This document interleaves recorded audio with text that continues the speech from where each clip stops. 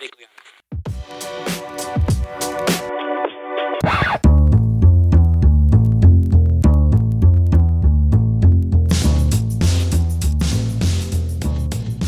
and welcome to another episode of Impressions of America. I'm Simon, and with me, as always, is Toby. Hi, Toby. Hi, Simon. Also with us today is Nate Bethea, co-host and producer of What a Hell of a Way to Die podcast. Hi, Nate. Thanks for joining us. Yeah, thank you for having me. In this episode, we will be looking at the second part of our Nixon trilogy, Nixon in China. In July 1971, President Nixon announced on live TV that the following year he would be visiting the People's Republic of China. The week-long visit from 21st February to 28th February 1972 marked the first time a US president had visited China and gave the American people a rare glimpse into the country. During the week-long visit, Nixon and his advisors held meetings with senior Chinese officials, including Chairman Mao Zedong. The trip greatly impacted the dynamics of the Cold War and became the starting point for a greater relationship between the two countries, with every president after Nixon, apart from Jimmy Carter, visiting China during their presidency. Toby, could you start by introducing us to the political background in America prior to Nixon's trip? I think that Nixon really had a lot of trouble in his first term. I mean, by June of 1971, his approval rating had gone down from 50 to 48. He was facing a lot of difficulty with the Vietnam War. They were trying to get people out of Vietnam in fits and starts. They had a difficult negotiation process with Hanoi going on in Paris. And so there's a lot of factors that are convulsing. And Nixon really feels that foreign policy is his thing. Like, Nixon had a different idea of foreign policy from the idea that Eisenhower and Eisenhower's Secretary of State had. Nixon felt that Vietnam showed that America was on the decline and that America really need to find other markets and other ways to demonstrate American power. So he turned towards the normalizing relationships with China because of that, because of his waning popularity and because of the difficult situation with Vietnam as well. Can you tell us a bit more about the post-World War II relationship between China and America, and the reaction in America to the announcement of this trip? That question's for either of you. Well, I think in the immediate period when Mao had taken over China, there was the idea that actually America could maybe broker a peace between the sort of democratic government in China and the Communist Party, but that didn't take place at all. Eventually, Chiang Kai-shek left China entirely, went to Taiwan, and China was ruled by Mao, and the Truman administration made some overtures to trying to have relations with them, but they didn't really want to have relations, and Mao didn't really want to have relations with America either. He thought that, you know, a socialist revolution was going to take place in America and convulse, and they wouldn't even have to deal with the Truman administration. But actually, then things got worse in the 1950s. People like General MacArthur and people like John Foster Dulles hated China. They saw China going communist as really a sign of American weakness in the world, and they feared communist China. Communist China and America basically fought a war against each other in the Korean War, which, you know, General MacArthur was able to push the North Koreans back and fight the Chinese, who were supplied by the Soviets. So China was seen as one of the great, you know, specters of communism in the world. And then in Geneva in 1954, Dulles met the soon-to-be Chinese premier Zhou Enlai, and Dulles. And even though Zhou Enlai tried to put his hand out to Dulles basically said that he didn't say anything. He just ignored Zhou Enlai, and the Chinese considered that to be a great humiliation, and they held on to that.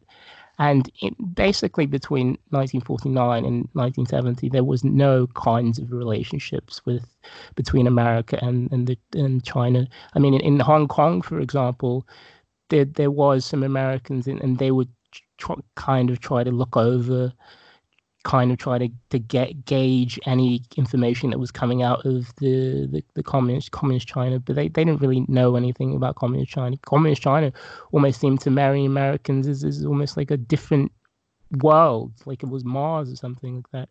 And the Chinese didn't really know anything about the Americans either. I would also throw a couple of things in there to start. Your point on the Korean War, I think there are a few things that really you should bear in mind. First of all, so I think that this sometimes escapes notice, but in the initial months of the Korean War, the United States basically fought the North Korean army. But in the end of 1950, after MacArthur's armies basically reached the northern border of North Korea, the Yalu River, they wound up getting into what you might describe as like an army group-sized ambush from the Chinese army. Mm-hmm. And the rest of the war was fought basically between the Chinese army and the United States. And so there was effectively a hot war between Mao's government and the United States, via the Korean conflict. But also something to bear in mind, too, is that MacArthur and a significant number of Republicans, and MacArthur was obviously while not objectively political in the beginning in terms of being a Republican, he was, quite contemptuous of Democratic leadership and eventually had to be removed because of that. He and a lot of Republicans were of a generation of people who had spent significant amounts of time serving as missionaries in China.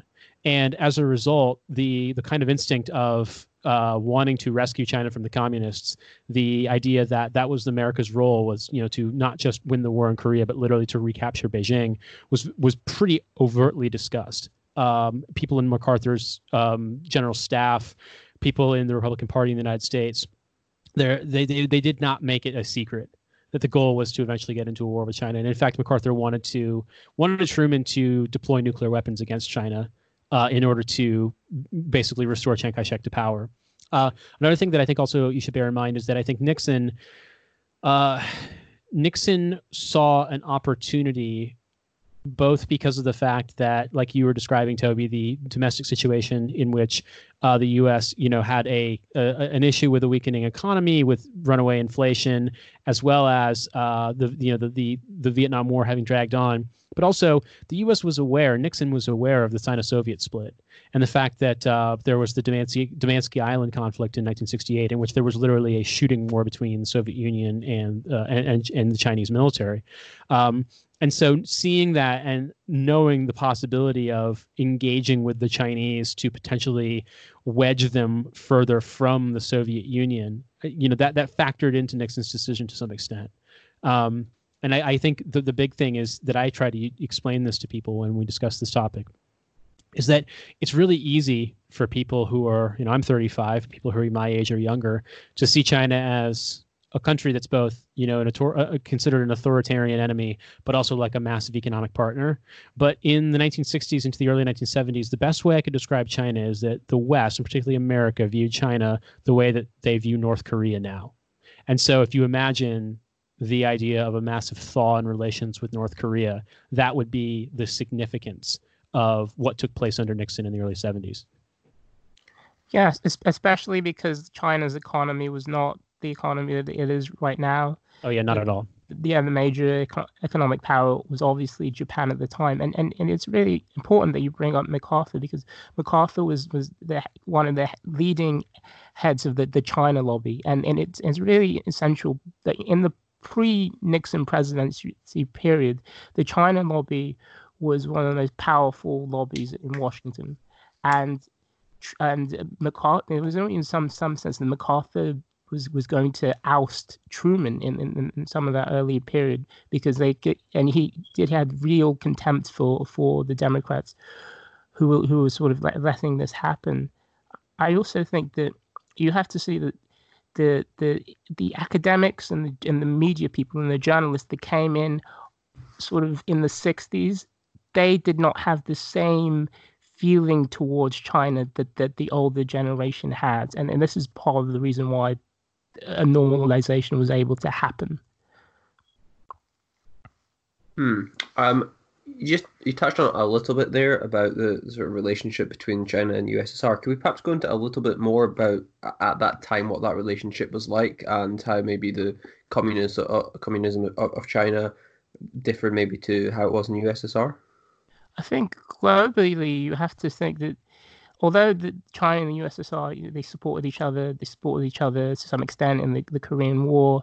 They had the same ideology. In even when Nixon got to China, there was sort of giant posters of Stalin and Marx and Lenin. So this is sort of a family of the same ideology. But even before the border conflict, there was a clear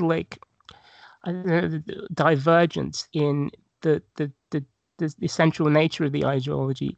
In China, they thought that peasant struggles were the way a country developed towards socialism, and a lot of this was enshrined or crystallized in Mao's little red book. So they saw Mao as the fountainhead of communism, basically.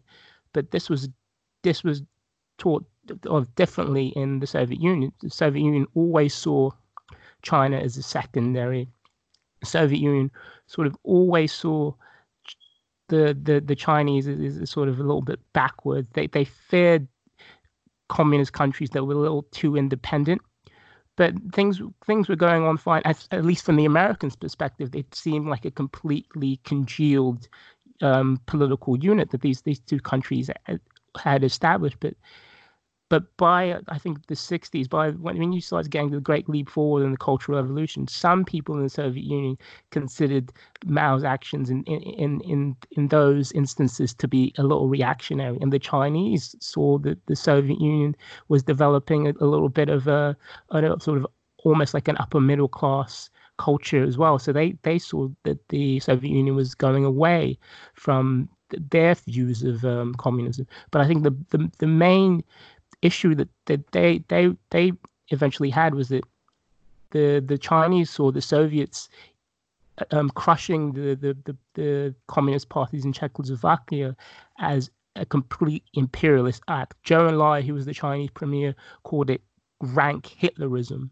So they did not like what the Soviets were doing in that instance.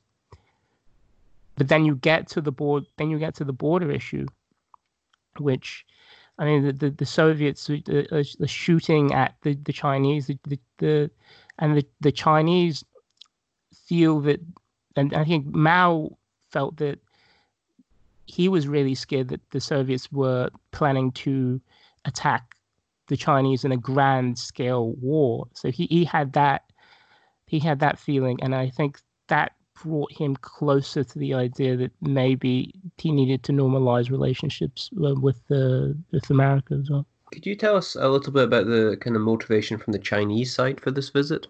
Well, I think the Chinese, they had been under self-isolation for a long time, and their economy was struggling, especially after the Cultural Revolution. So they wanted to normalize relations with the United States.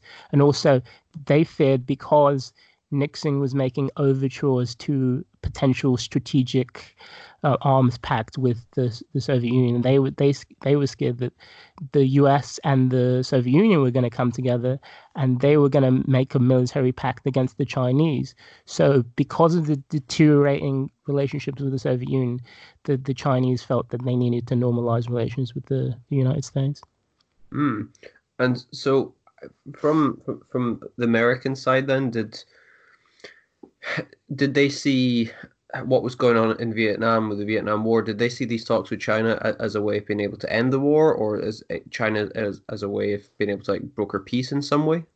Well, I think it was always tentative. The Vietnamese, once they realized that the Americans were speaking to China, they were scared. Like in Hanoi, they did fear that possibly they would lose their supply lines from China if the Americans normalized relations. But the Chinese, in the meetings before the meeting in Beijing, they always said that they would never ever stop supplying the Vietnamese. They considered them to be ideological allies, and that kind of was always off of the table. I think the Americans, what Nixon really wanted to do is Nixon considered foreign policy to be his, like, to be his legacy, and he saw that he was failing in that. But then he also had a really an ideology that was different from the older ideology, and I think that the Nixon doctrine really motivated him to find peace. I think, like, in our series on Nixon, we've looked at Nixon and George Wallace, and we're going to look at Watergate. But this is Nixon as the idealist. This is Nixon as the visionary. Nixon, who had a vision of how the world should work. It was realism. He felt that the United States didn't necessarily need to fight in these conflicts with communist countries anymore. He was scared of the future. He saw in his inaugural speech, he talked about China as a country that was living in angry isolation. But he could see that in the future that the economy was going to be stronger, and this is 800 million people. He wanted to be the one who brought them into the family of nations. So you have that personal feeling of an individual who knows his polling is bad, who knows that Harris polls are saying that only 9% considered him to be the most inspiring person in the last few years, things like that, and who wants to have a stamp in the foreign policy sphere. So that's really what motivates Nixon. I think members of the State Department were a little bit skeptical about the idea of normalizing relationships with China. There was a lot of Sovietologists, as people call them, who felt that actually this was not going to be good for the Soviet Union, and they had been trained to, be much more diplomatic to the Soviet Union than to China. But Nixon and Kissinger, really, I think Kissinger was really he initially, when Nixon said, "Oh, we're going to normalize relationships with China," he went to his staff member Haig and said that Nixon's crazy. He wants to normalize relationships with China. But Kissinger, from the beginning, even when he worked for Rockefeller, his idea, and I think because he was European and he was much more, who was less idealistic, considered that countries should develop relationships with each other based on mutual interest and less on ideology. And he really fell into Nixon's own doctrine as well, because Nixon had the same idea. And I think that really brought them together, both expediently because of wanting to sort of bring the gaze away of the American people away from Vietnam to a different foreign policy accomplishment, but also ideologically on their part, because they saw the world a little bit differently from older policymakers. You mentioned Kissinger there. Do we know much about the kind of behind closed doors, as it were, as far as how the talks went away from the media spotlight? Well, I think that initially Kissinger wasn't involved in the talks. So this is really how they were able to get the Chinese, how they were even able to get Kissinger to secretly go off to China to talk with Zhou Enlai, was that they had to establish a channel with the Romanians, who were a country who had good relations with both the United States and China, and then one with Pakistan, the Pakistani Premier Yahya Khan, who, like, he would in Warsaw and other places, he would talk to Chinese diplomats, and he would say that the Americans want to have improved relations, and he could see that they were enthusiastic about this, and he would bring back information to the Americans. And so then the Americans at the Warsaw talks set up a sort of diplomatic channel where the Americans would talk to Chinese diplomats, and I think it sort of built up from there. And then eventually Zhou Enlai sent Nixon and Kissinger a message which said that he was happy for sort of a major figure in the government to come along to China and to discuss the issue of Taiwan. And Nixon and Kissinger were happy because they took it as more, this is more than the issue of Taiwan. We're going to talk about, like, broader normalization of relationships between the United States and China. So, what was the immediate impact of Nixon's visit to China, both for Nixon at home and in the kind of the wider political sense on the global stage? Well, I think for Nixon at home, the implications of the meeting were that he got his polling bump. His polls went up. I think once Nixon announced it, millions of people were quite happy. It's strange because actually, in the '68 election, they polled and showed that most people were against normalization, but once Nixon had done it, and I think probably because he kept it secret for a long time and he kept it outside of, congressional machinations, that people really reacted to it really well. At the National Review, they did not react well. William Rusher considered it to be a complete betrayal of Taiwan. Reagan had his misgivings, although Nixon was able to sort of bring Reagan in by sending Reagan off to Taiwan to talk to the Taiwanese about why Nixon was doing this and to give them some guarantees that their independence would not be sabotaged because of this, although even though that was actually a bald-faced lie. And I think that so most people were happy. Members of the right were not happy. William F. Buckley was not happy at all, even though Nixon brought William F. Buckley to China.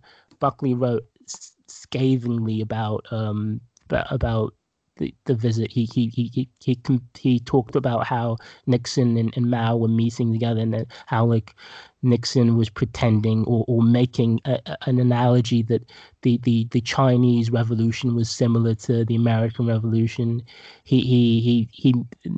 Buckley talked about how everything was sort of put together in a really efficient way, but people didn't look like they were happy. Buckley even sort of talked about how in the past, before the communists had come to me, although like China had received some racist humiliation at the hands of Westerners who had taken, he admitted that Westerners had taken over parts of the country in that sort of pre-war period, and they had their own post office and things like that. But he said that actually the Chinese were overturning that in a sort of in a liberal way, that they were making money, things like that. So William F. Buckley was very despondent, and actually it was part of the reason why William F. Buckley started to support other Republican candidates like John Ashbrook after this, because he found it to be a complete deceit. Reagan, on the other hand, even though he considered the Chinese, he called the Chinese to be murderous bums, basically. Reagan saw, and I think he told Nixon that he could see the television attraction of this, that this was one of the biggest things that the president had done since the Truman Doctrine. So he saw it, but Goldwater and the members of the National Review were very unhappy, but they were really in the minority. Well, yeah, and I would point out too that I think Goldwater and that strain of American Republicans were kind of wrestling for supremacy within the Republican Party, and Nixon managed to successfully parry them while in many ways copying a significant amount of their rhetoric. And so I think Nixon receiving the publicity boost that he did, and that leading into the 1972 election, helping him to win re-election, I think that Reagan, from my perspective on Reagan, he understood the utility of that, whereas people like Buckley were hardline anti-communists and had been forever, and would not see a trip like this or engagement like this as anything besides appeasement. And if you're familiar with the National Review style of American conservatism, you'll understand that to them everything is Munich. Everything is always Munich. It's always appeasement. You're always Neville Chamberlain. There's no such thing as diplomatic engagement aside from being in hardline opposition or being a sellout, if you will. And so it doesn't surprise me that was their reaction, even though the same people who said that in 1972 were in favor of China receiving most favored trading nation status in 2000 if they were still alive. Like it's a weird progression in American conservatism, but it somehow that that dialectic is achievable, on a long enough timeline. Do we know if I mean, we talk about Nixon's kind of getting a poll bump and, kind of maybe some increased positivity back home, but do we know it actually had any real bearing on the public as far as the 1972 election went? Surely there must have been more sort of important factors as far as the electorate was concerned rather than necessarily the openness of relationships with China. Well, I think like Nixon in the middle of 1971, polls were showing that he was in a dead heat with Edmund Muskie, although like Muskie's campaign sort of went up in flames because of some drug issues that he has later on, recorded in books like The Fear and Loathing on the campaign trail. But the thing about Nixon is that Nixon was very suspicious. He was very scared. He felt that he needed to win re-election. That's the reason that the whole creep thing was developed, and and Nixon's people tapped the Watergate and things like that, and which we'll talk about in the future. But I think that Nixon in 1971, it has to be understood that he was under an immense pressure. The issue, like, and I think during this period, the Americans attacked Cambodia. Yeah, I wanted to jump in and say that yeah, you have to emphasize the fact that the expansion of the war into Cambodia was so massively unpopular that it really kickstarted the student movement and the anti-war movement even more so than it was, under Johnson and subsequently under Nixon in the initial years of his first term. Yeah, and the attack on Cambodia even stymied the deal with the Chinese, because the Chinese sent out press releases about the Americans being sort of like murderers, and after that, and when the American diplomats tried to talk to the Chinese diplomats, they sort of froze them out for a bit. So and in Vietnam. And the Americans tried to expand into Laos as well, and the Southern Vietnamese army was completely crushed. Like Nixon sort of realized that South Vietnam was basically it was impossible to defend. In Paris, Kissinger tried desperately to get the North Vietnamese to delay taking over the country. They wanted peace with honor. The Nixon people Nixon and Kissinger together had really weakened Lyndon Johnson's hand in '68, because they had tried to feed the opposition information that Lyndon Johnson wasn't being completely above board in the peace talks, which weakened the peace talks in '68. So you had a war that had gone on for 4 years and nothing had been gained.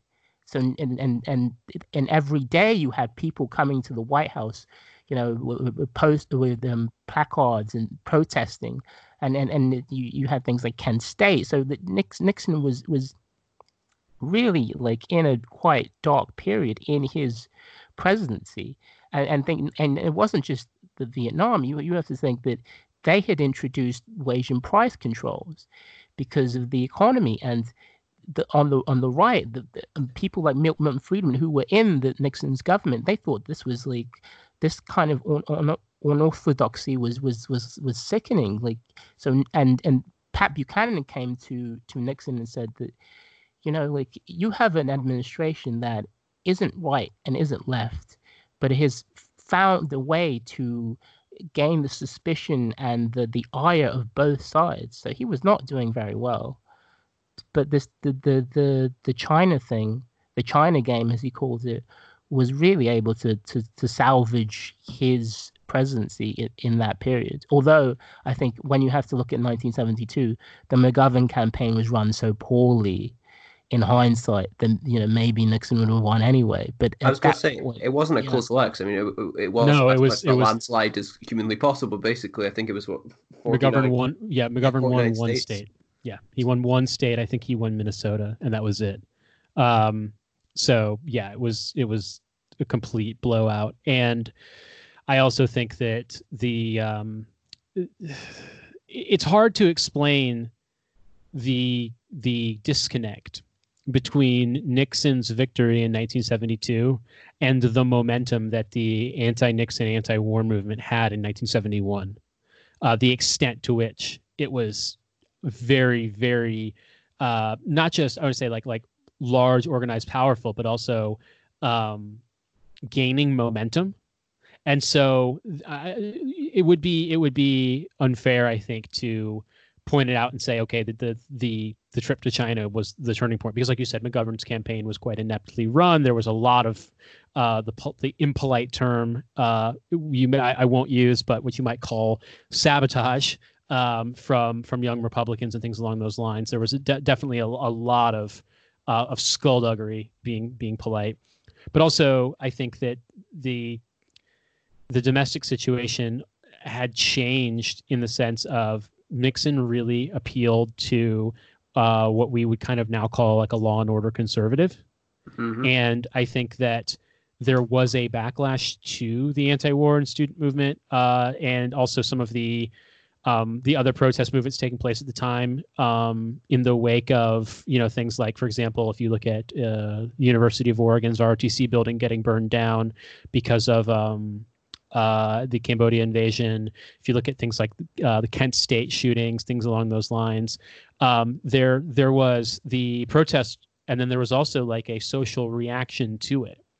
And America is still a very conservative country, but even more so in those days. I think there was a very profound kind of middle America reaction, like in the reactionary sense, to a lot of the sort of protest movements and things like that were taking place. And I just think that ultimately Nixon, for all of his faults, for all of his paranoia, was very canny and very willing to take a risk if he thought it would benefit him politically.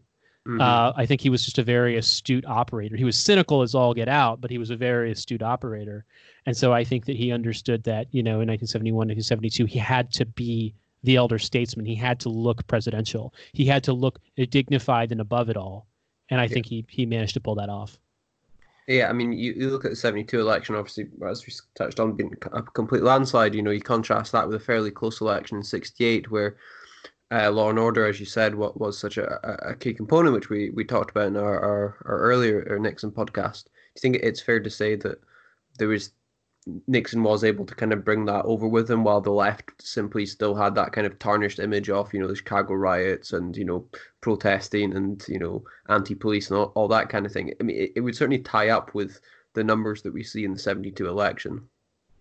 Yeah, and I also have to say that if you look at 1970, when they had the midterms, and then 1972, 1970, the Democrats gained seats. Like, Nixon ran against the protesters, he ran against drugs, and the Democrats gained 9 seats in the House, and they lost 2 seats in the Senate, but they had House and Senate majorities. So I think that the China thing and the foreign policy side, it really helped him, because it gained him that elder statesman place. And he also, once he got Europe and China, he went to Moscow, and they had the SALT talks, and he won there as well. So there's a sense in which that Nixon was able to sort of really push away the Vietnam thing, and then you had McGovern's campaign, which is so inept, but I don't think McGovern's campaign necessarily represented the strength of the Democratic Party. Mm-hmm. The Democratic Party still had the House and the Senate. So I think it's really about the two individuals there and the failure of the and I also think that the McGovern campaign it's like McGovern lost big labor. Like it lost, like like the Jimmy Hoffa type people didn't vote for McGovern. Like George Meany said, I'm not voting for. Or he did not vote for George McGovern. Meany was golfing with Nixon because that sort of middle of the road silent majority type that was part of the FDR coalition no longer saw itself attached to the kinds of things that George McGovern represented. But when you go to the mid-70s, you have someone who's much more pared down, like Jimmy Carter, who's sort of religious and things like that. He's able to win the presidency. So it's really important to see the McGovern campaign represented things in American life, things that maybe are around today, but things in American life that did not have a majority consensus. Well, I also think it's really important to point out that the McGovern campaign was the first. I mean, obviously, Nixon won in 1968, but if you think about McGovern as the follow-on to the failure of 1968 in the immediate aftermath of the civil rights movement and the Southern split, basically, the way in which the significant number of Democratic politicians became Republicans, basically, and the Republicans became the segregationist party or the sort of the remnants of the segregationist party, depending on what political era you're looking at. I think that Carter had the advantage of both being a Southern Democrat and also being the president, the candidate to run immediately after Ford pardoned Nixon. I think that given Watergate, given Nixon's resignation, given Ford's pardoning, there was such a swing to the Democrats, just sort of as not even a protest vote, then just kind of like an outrage vote. It's understandable why that would take place. But then by 1978, you have the Democrats picking up some seats, but you also have the taxpayers' revolt in California, and then by 1980, you have Reagan and the moral majority. I think that America is still in thrall to the fact that a significant amount of its politics has been upended by the civil rights movement. And I say that obviously from a position from the left, but I think that the American system, the American sort of polity, that compromise that you describe of both the New Deal coalition and other coalitions that have existed in American history, cannot hold when there's an anti-racist party or even a party that wants to acknowledge one man, one vote across racial lines in America, because a significant amount of the American right, and this was even more overtly presented, in the Republican Party under Nixon, rejected the Civil Rights Bill, the Voter Registry, the Voter Rights Act, all of the reforms, the immigration reforms took place in 1965. So much of that stuff, the Republicans stand in either overt or covert opposition to, and did at that time as well.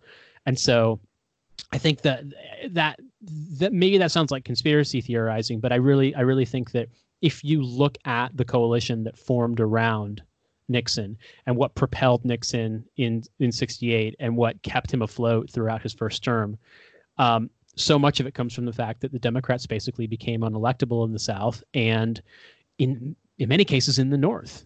In my home state of Indiana, was a solidly Democratic state. And then as I understand it, I do not believe that Indiana voted in favor of a Democrat again after 1964 until Obama in 2008. And it hasn't since either. And that's a northern state. So that gives you some indication of the sea change that took place because of the Civil Rights Act. And Nixon was a byproduct of that in many ways. Yeah, I think many people say that the 1984 sort of landslide is really something that Watergate sort of delayed. The sociology of the urban Democrats and the Democratic Party becoming unelectable in the South is something that was almost inevitable across that period after the civil rights acts of 64 and 65. And I think that 72 shows that. And then I think you sort of have to wait, probably because of Watergate, really.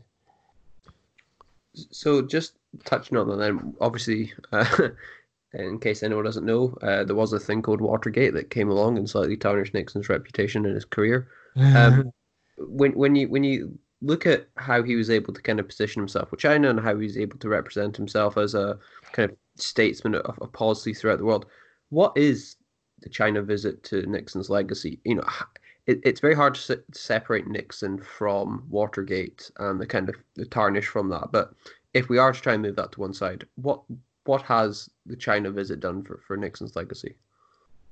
I think Nixon himself, when he was talking about this, he said that I'm going to be known for two things. I'm going to be known for China, and then I'm going to be known for Watergate. That little thing, Watergate, like A minor. that minor thing.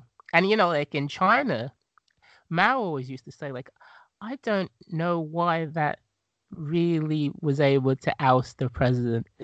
And like the Chinese would just laugh about it, like, what? Like, but for I think just for American journalism as a whole, like those people, Bernstein, they've become gods, like sacred figures. Mm-hmm. And I think that so Nixon felt that these two things he was going to be known for. I think in the immediate period, it was really good for Nixon. It sort of bumped up his poll ratings.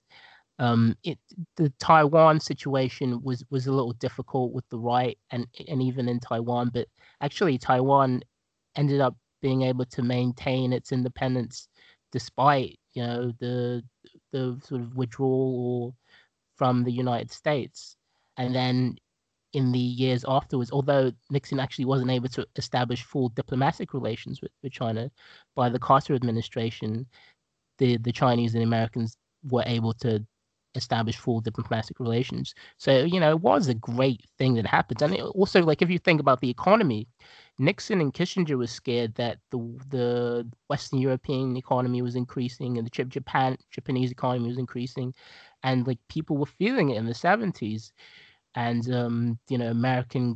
America was, for the first time, was running a trade deficit, and they had to get off the Bretton Woods standard where America would back the gold and Bretton Woods and go into much more floating exchange rates. So this was a time of great change.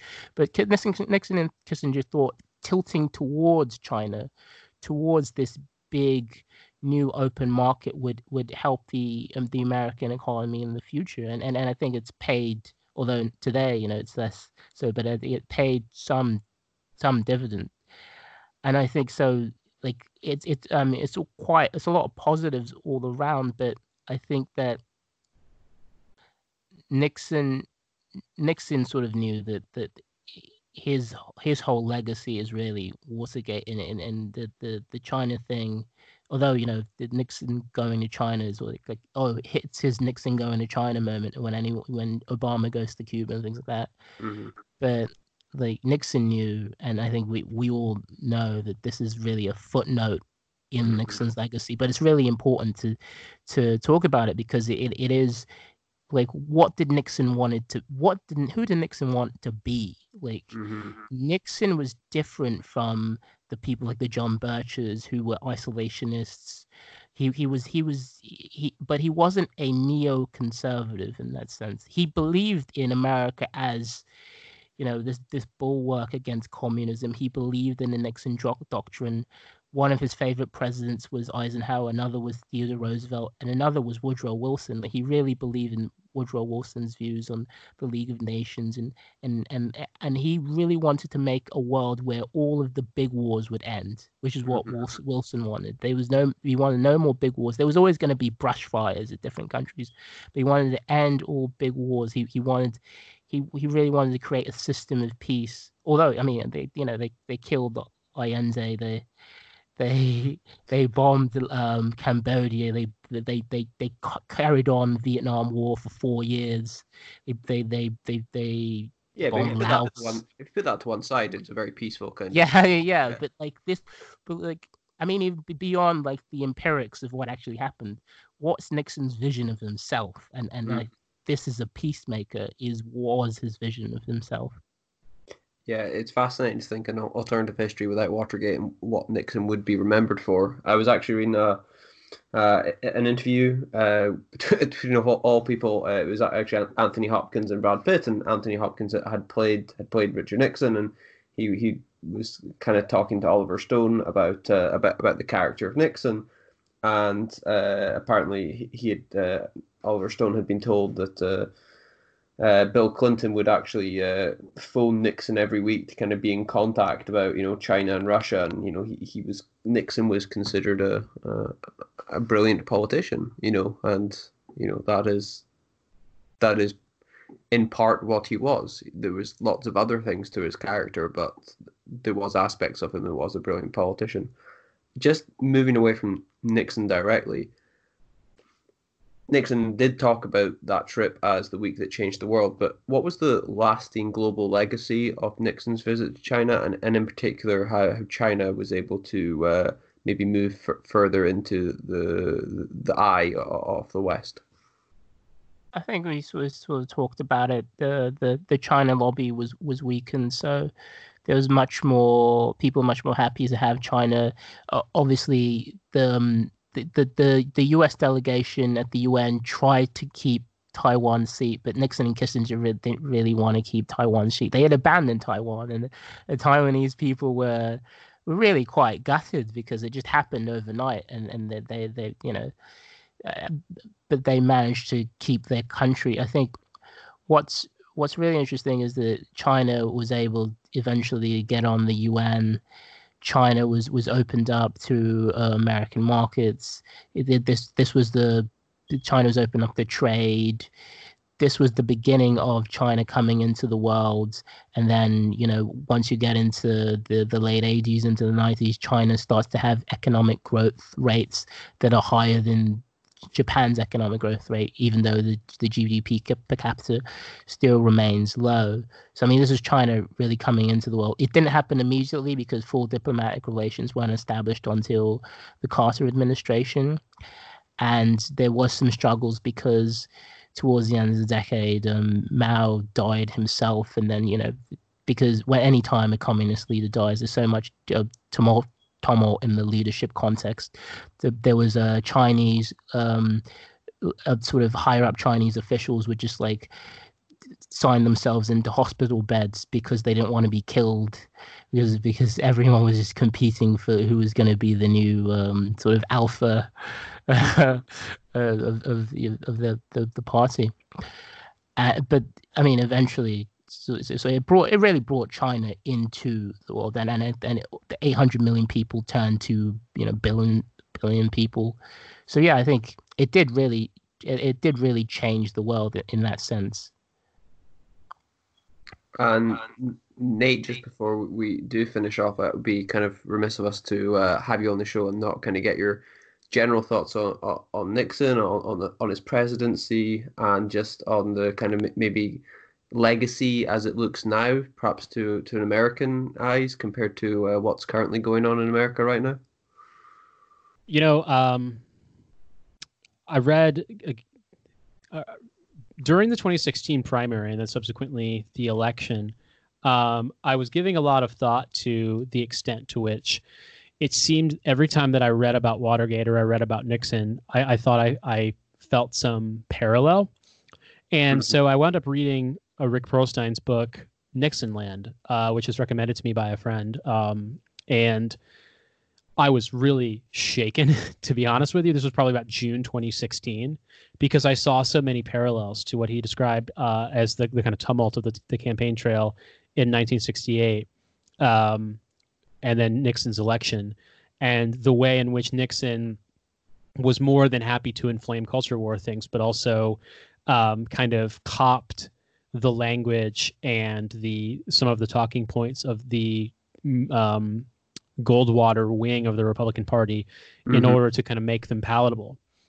And if you've read that book, I'm paraphrasing because I can't quite remember it, but the terminal line of the book is basically something to the effect of, what is the end result of Nixon land? It's like, we don't know, but we're living in it. And that's the way that I feel now is that America hasn't gotten over that split. Almost basically 55 years since the civil rights movement and the subsequent legislation. I think in a lot of ways America is going backwards from it. I think when you look at things like the stratification of wealth across racial lines, economic inequality in general, segregation in schools and housing in America, the way in which Trump kind of embodies this revanchist, kind of eliminationist strain of American conservatism. I think that so much of this has parallels in Nixon. And I think that I think that the really big takeaway for me is that, my wife has been listening to, I want to say the show is called Slow Burn. And what she's been listening to is specifically on the topic of Watergate. And I think the thing that she keeps coming back to me and telling me about that rings very true to me and what I've read and what I understand of the topic is that impeachment wasn't a done deal. It wasn't even really all that popular, both legislatively or, in polling of the electorate. Many people didn't care. Many people didn't believe it. And the only thing about Nixon's impeachment proceedings that I think made a difference was the extent to which it kind of was a forced documentation of what he did. And that I think is his big legacy. Also, conveniently, humorously, if you will, I don't know if you guys do a lot more research than I do, but you may not know this. Nixon taped so much of his goings on in the Oval Office that incriminated him. And his primary reason, as I understand it, for making those tapes was so that he could donate them to his presidential library for a tax write-off. So nothing to me summarizes American conservatism more than recording yourself doing crime so you can pay less taxes. And in that regard, I feel like there are some huge parallels between Nixon and Trump. But I think, less humorously and more saliently, I suppose, what Nixon fomented and what he rode to power never really went away in America. And that manifested as Reaganism, that manifested as the very kind of laser targeted culture war division under Bush. And that certainly manifested under Trump, who seems to me to be like, he's the weird funhouse mirror version of Reaganism. And so I think that it's not a straight line, but you can absolutely draw a line from Nixon to Trump. And it's an absolute straight trajectory to look at the Republican Party of 1968 or 1972, right into 2020, 2016, even to the point where people like Karl Rove, people like Lee Atwater, who passed away, but was involved in, for example, in the '88 campaign for George H.W. Bush. People like Roger Stone, they were all involved in Nixon's student reelection campaign in 1972. So that strain of republicanism, that sort of damn the torpedoes, screw the rules, I'll do whatever I want, kind of chicanery, bad faith, etc. That has a direct line, and many of those people that were involved in that went on to positions of extreme significance in the Republican Party. So I think it all really comes back to Nixon. I think he's one of the most significant presidents of the 20th century. He's one of the most significant presidents in American history in a large degree. He, in my opinion, has influenced the state of American politics as much as any post-war president. And I honestly think that Rick Perlstein is right, that we're still living in the world he created. I just hope we can get out of it, because it's not good. Well, yeah, and it's important to note, like, that a lot of this stuff, Nixon and China, although obviously it's very important for China, a lot of this stuff is quite proximate. Like Nixon introducing wage and price controls, or Nixon trying to push for peace. These kinds of things, they're not like I mean, wage and price controls is something that maybe the Democrats, because it's the most invasive imposition or intervention into the economy that anyone had done since FDR. So Nixon was using he was working with a different electorate. So Nixon had to get to Nixon land. Nixon had to sort of placate a completely different electorate, an electorate that was much more, union-led, an electorate that was had become very much skeptical of wars, things like that. So Nixon had to juggle his proximate concerns in a way that doesn't necessarily link him to the Republican Party. I mean, the clearest indication of this is William F. Buckley, trying to get a different candidate in. But I think it's really the overarching Nixon, the Nixon that we covered in the podcast on Law and Order with George Wallace, and the Nixon we're going to cover in Watergate. That is the entire legacy of the man, and why he is, one of the one or two most important post-war presidents. Well, that was absolutely fantastic. Thank you both so much for your contributions. I really enjoyed this episode. There will be a future episodes coming up with Nixon and Watergate. Not quite sure when that will be, but that will be in the near future. Nate, you're obviously still going with your What If a Hell Way to Die podcast, and the excellent Trash Futures podcast as well.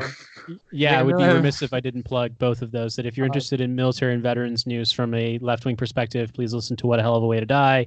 And if you're interested in listening to British politics and culture and a perhaps less than utopian take on technology, listen to Trash Future, my other podcast. Yeah, just basically hunt Nate down and listen to anything he says. It's well worth listening. From Nate, from Toby, and from myself, thank you very much for listening, and have a good night. Goodbye. All right. Bye.